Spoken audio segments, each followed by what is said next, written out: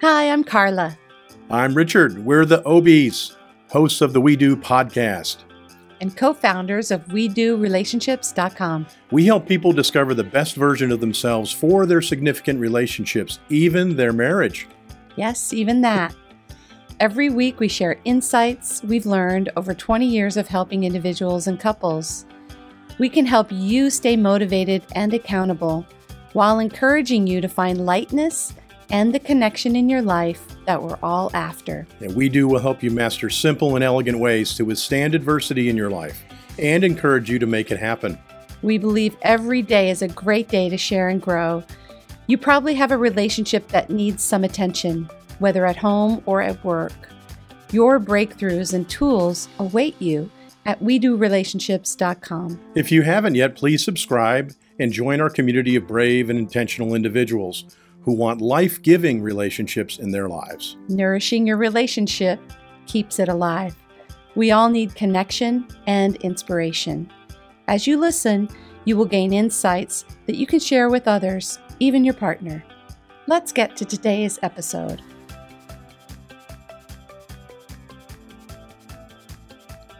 Oh, right. We get to talk about four-letter words. I'm like, or should we talk about four-letter words? What are we going to talk about? 4-letter words. Okay. But they're different. They're Okay. different than what you're thinking. Okay. I think when we talk about 4-letter words in relationships, we can look at the word nice and the word kind.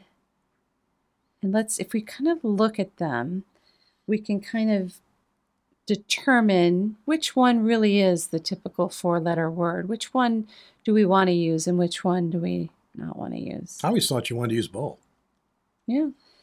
I was brought up to believe that, my mom used to always say, be nice. And I listened. I think being nice is important. But there's a surface level element to being nice, which really dismisses your own needs to accommodate someone else's. Oh, wow. Mm-hmm. That's powerful. But the derivation of the word nice comes from Latin roots, which come from a word that necius, which means unaware or ignorant. And as a former people pleaser, this became one of my go-to strategies for surviving in the world. My mom used to say, if you can't say anything nice, don't say anything at all. And that often led to me staying silent instead of addressing my needs. Even Santa was in on it.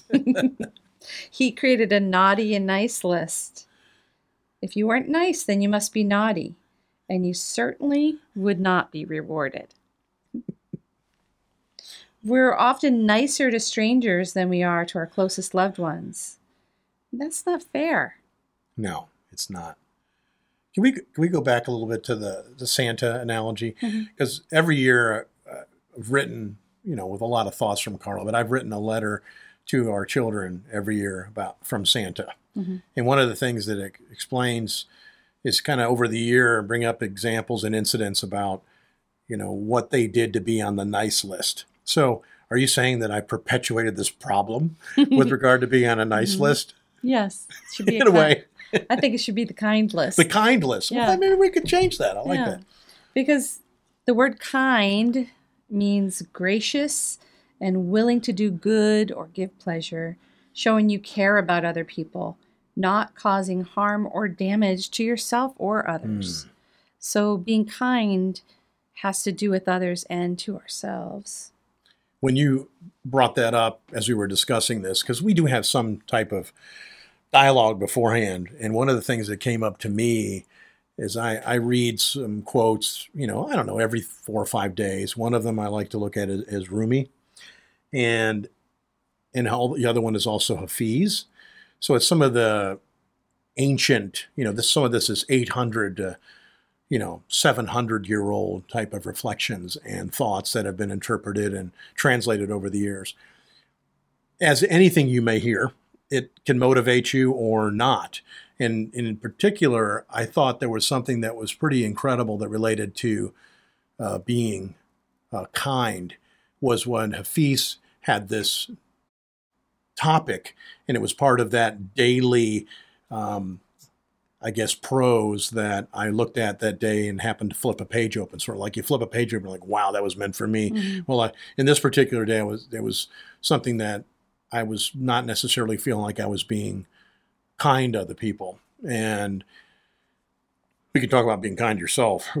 That's a whole nother subject, but kind to other people.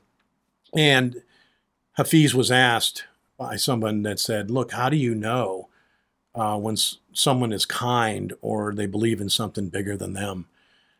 And his response was, my dear, they have dropped the knife. Someone who embodies kindness has dropped the cruel knife that so often is used upon their tender self and others. So they've dropped the cruel knife that they use on their tender selves and others.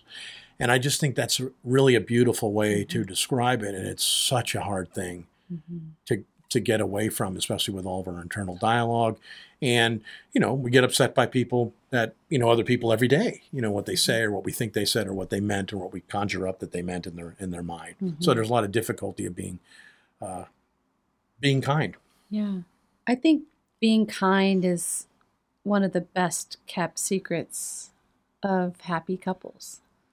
I think that when we are being kind, we are addressing needs for ourselves and our partner. We are looking at our needs and we're addressing them. So if I'm nice to animals, I might swerve and miss a squirrel if it runs out in front of me, right? Right. I'm being nice, not running it over.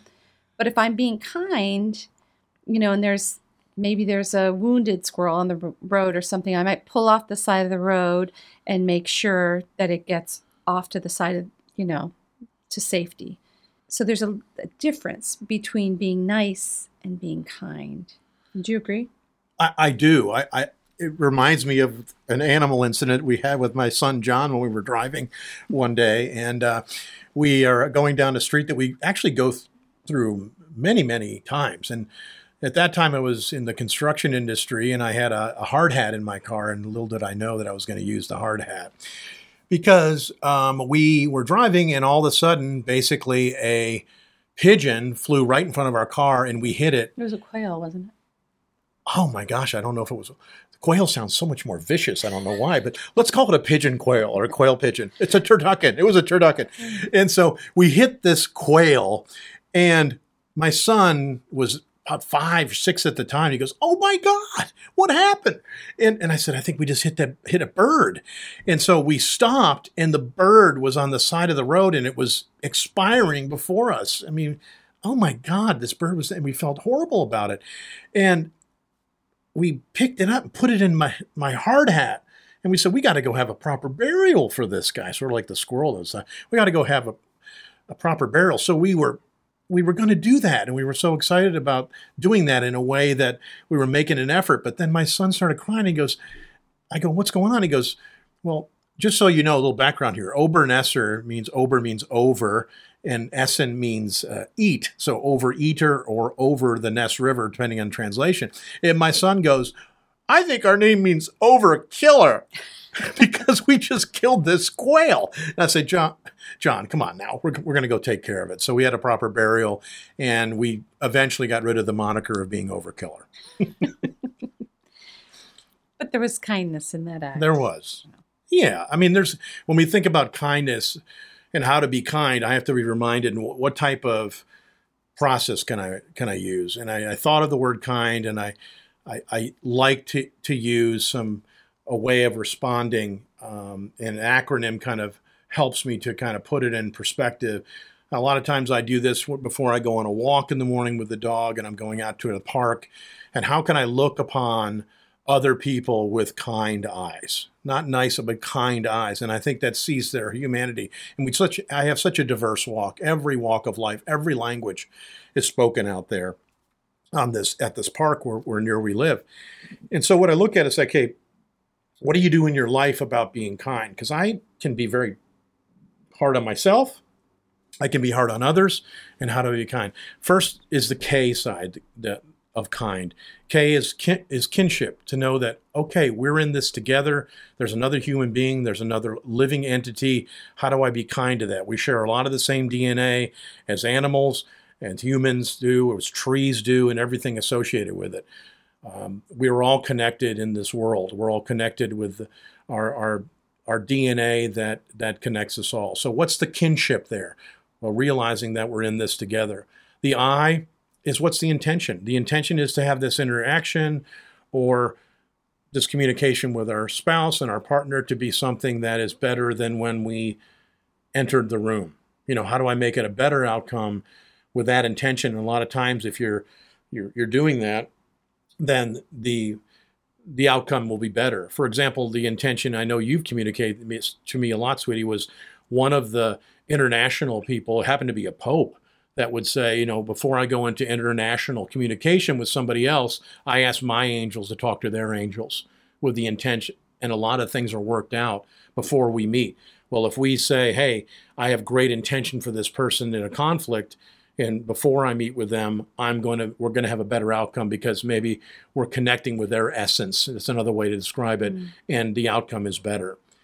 And we have to go against the other is the end. Our nature is to be comparative. Our nature is to be, how do I get a better situation? How do I get better in the food line? How do I get the prey better than before the other person does so I can live and survive and continue on my species? It's a natural thing for us to try to fight against, is the end. And then the D is determination. How do we do it again? How do we consciously and repetitiously look at kindness? And I say this not because I'm super kind.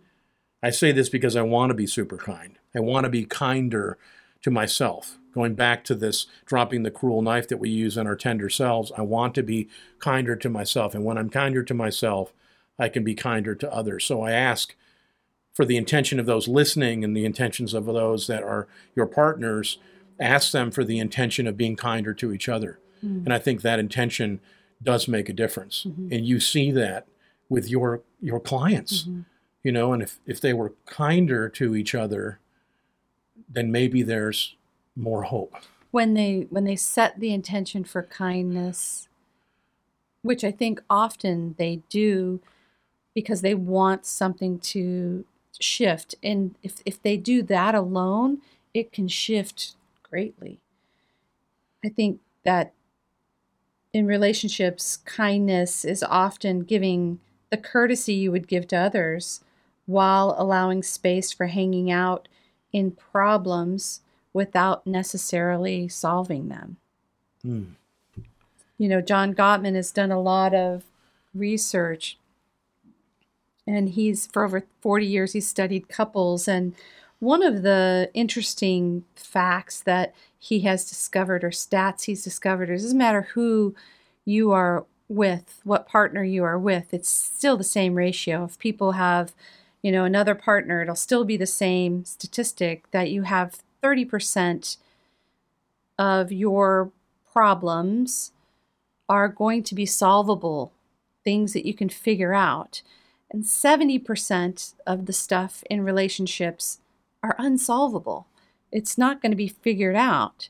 It has to do with the differences in who we are. Maybe it's, one person is tidy and the other one is untidy. Someone is, prompt all the time, the other one's late. Someone's a morning person and someone's a night owl. Someone's more of a default to anger as opposed to default to sadness. Yeah. Those type of things are. Yeah, there can be just the differences then become 70% of the stuff in relationships are about unsolvable issues.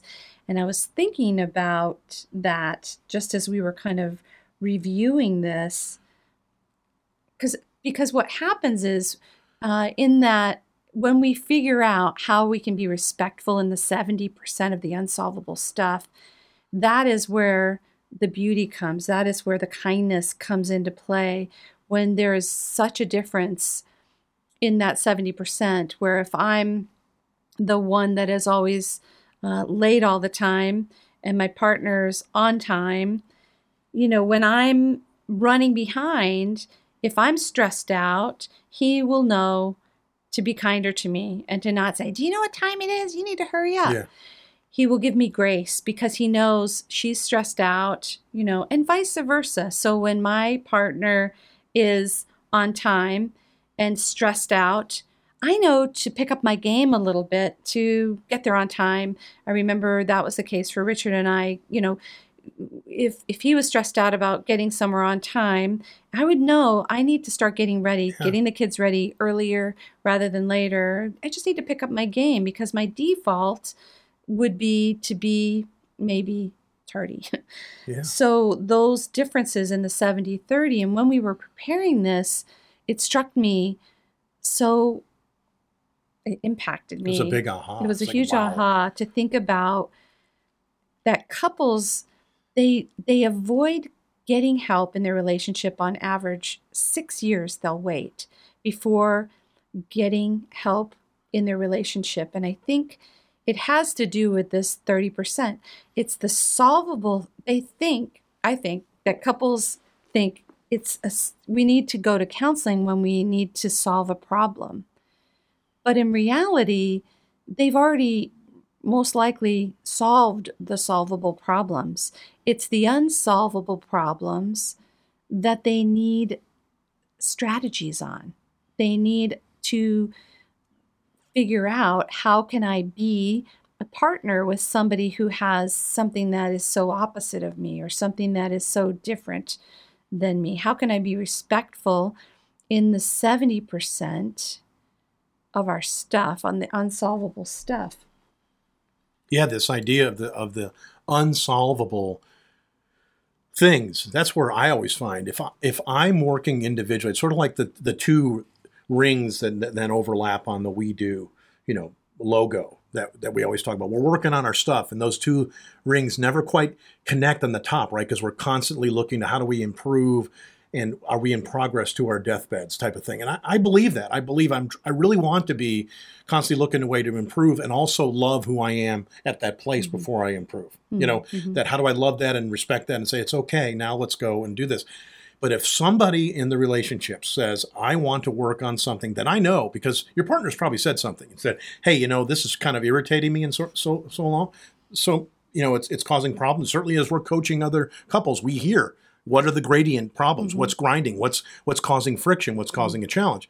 Well, if somebody acknowledges that it's there, and yes, I can understand how that might be a challenge for you, and you try to lean into that problem a little bit on your own and try to work on that, and might be through what you hear on a podcast, might be through one of the online courses, might be through a little mini retreat, it might be through whatever, what you read. And you're trying to say, how can I be better at this? Because you know that you don't want to upset your partner on that. You don't want to become inflamed. You don't want to become mean-spirited. You don't want to become exasperated with the issue. You don't want it to be one of the four horsemen of the apocalypse and those type of things where you're in disdain, or that type of thing, or contempt. You don't want to have those type of things. So if you want to work on it a little bit, boy, does that close the gap. And that's where the connection, that's where the overlap is when you're doing that work yourself to get better, because maybe you've heard of a few things. And so how do you help people, and how do we help people in our lines of work to work on something that may seem unsolvable, that we can respect it and work it to where it isn't such a albatross around our neck in our relationship? And we think we have to have some elixir that's going to fix that. Well, I think certainly becoming aware of the 70% is essential. And also incorporating kindness in the interactions is going to be essential. If couples are waiting 6 years, before they get help, there's usually a pattern of really toxic behaviors that have built up by the time they get to a point where they're like, we need to go to therapy. Often it's too late because they've been hurting each other for 6 years or more. I've seen 15, 20 years of that hurt just accumulating and being pushed aside and not being addressed. So when couples hear themselves name calling or assaulting their partner's character, those are huge red flags that they've already waited too long before intervening, because it's a slippery slope. The minute we start name calling or assaulting our partner's character, we've gone far off the road of kindness, and we need to course correct. And it reminds me of that old sticker that they used to put on the Blockbuster videotapes, be kind, rewind. It's Yeah. like we can rewind and we can course correct. We can start today, and we can start with an intention of kindness. And most likely, if you've been having these toxic interactions, you're going to default back to those toxic things. This doesn't mean that you're not improving. It means it takes some time to get out of those bad habits and into a kinder relationship. As we're course correcting, we want to no more name calling, eliminate character assassinations. And, in this case, my mom was right. If you can't say anything nice, don't say anything at all. That works in this instance as you detox from toxic habits. As you eliminate toxic behaviors, you can begin to work on the kindness and addressing of the needs. Wow. Talk about kindness. We see that a lot of, examples in our lives about kindness. We have a dear friend of ours that is so kind to his pets, and he puts that on his Instagram a lot. And we also know that the same person is extremely kind to other people. Oh my God, what an example of it. Mm-hmm. And you've known this person all your life. Mm-hmm. And we actually say and use that as an example to act like him and his siblings and those type of things. Is he perfect? He will tell you that he is. We believe he is, but not everybody's perfect. However, there's a kindness that happens that is if you were talking to your dog you love, right? For example, there was a mission that somebody had. I don't know if it was Stephen Covey or somebody that said, my mission in life is to be the type of person that my dog thinks I am. Mm-hmm. That my dog thinks I am. Mm-hmm. How do we talk? And I know, don't treat your spouse or partners like a dog. But how about the kindness that we show? I can tell you, like with our dog, Indy, it's like, you are such a good boy, Indy, aren't you? Look at that. And I even put a voice in his head saying, yes, I know I'm a good boy. And it's like, you are a good boy and you're trying your best, Indy. Well, maybe sometimes that's a way to entree and say, okay, let's start new. Let's start there, because something in the connection of love and connectivity that you've had with your partner is worth not giving up about. Yeah. And usually the entree is to be kind to each other. Wow, what a nice, beautiful thing to have happen. Yeah. I think kindness allows for empathy as well. And we know that empathy is a way of connecting through vulnerability. And in that is intimacy. And empathy is hanging out sometimes with your partner, with others, without trying to change how they feel.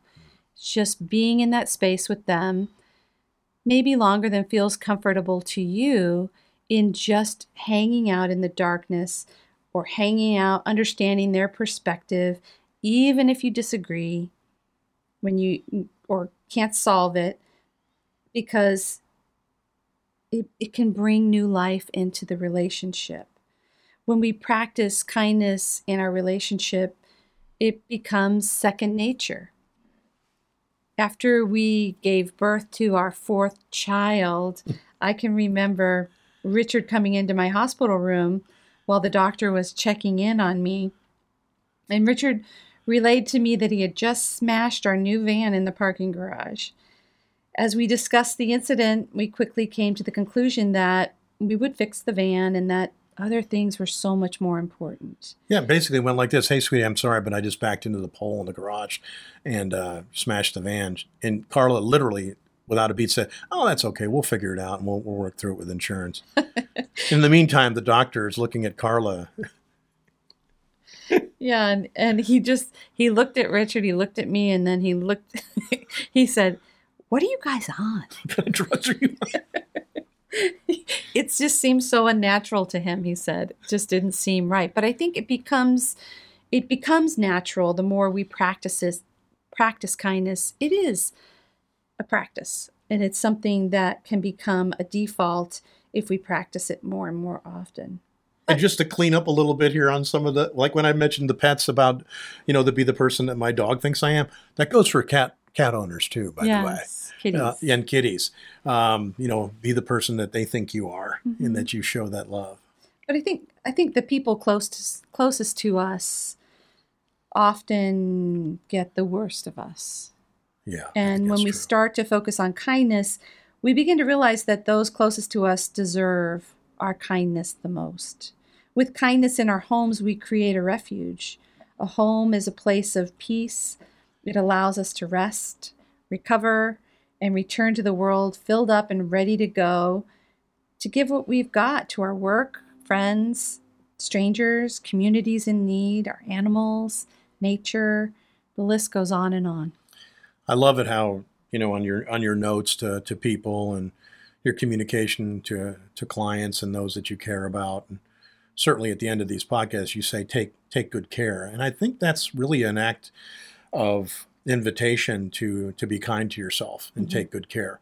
And sometimes that takes a lot of effort, and that takes a lot of communication, and it takes the braveness of doing something different than you've been used to doing, whether that's listening to this or going to see a therapist or a coach or something that says, I want to be better, and I want to be better for myself.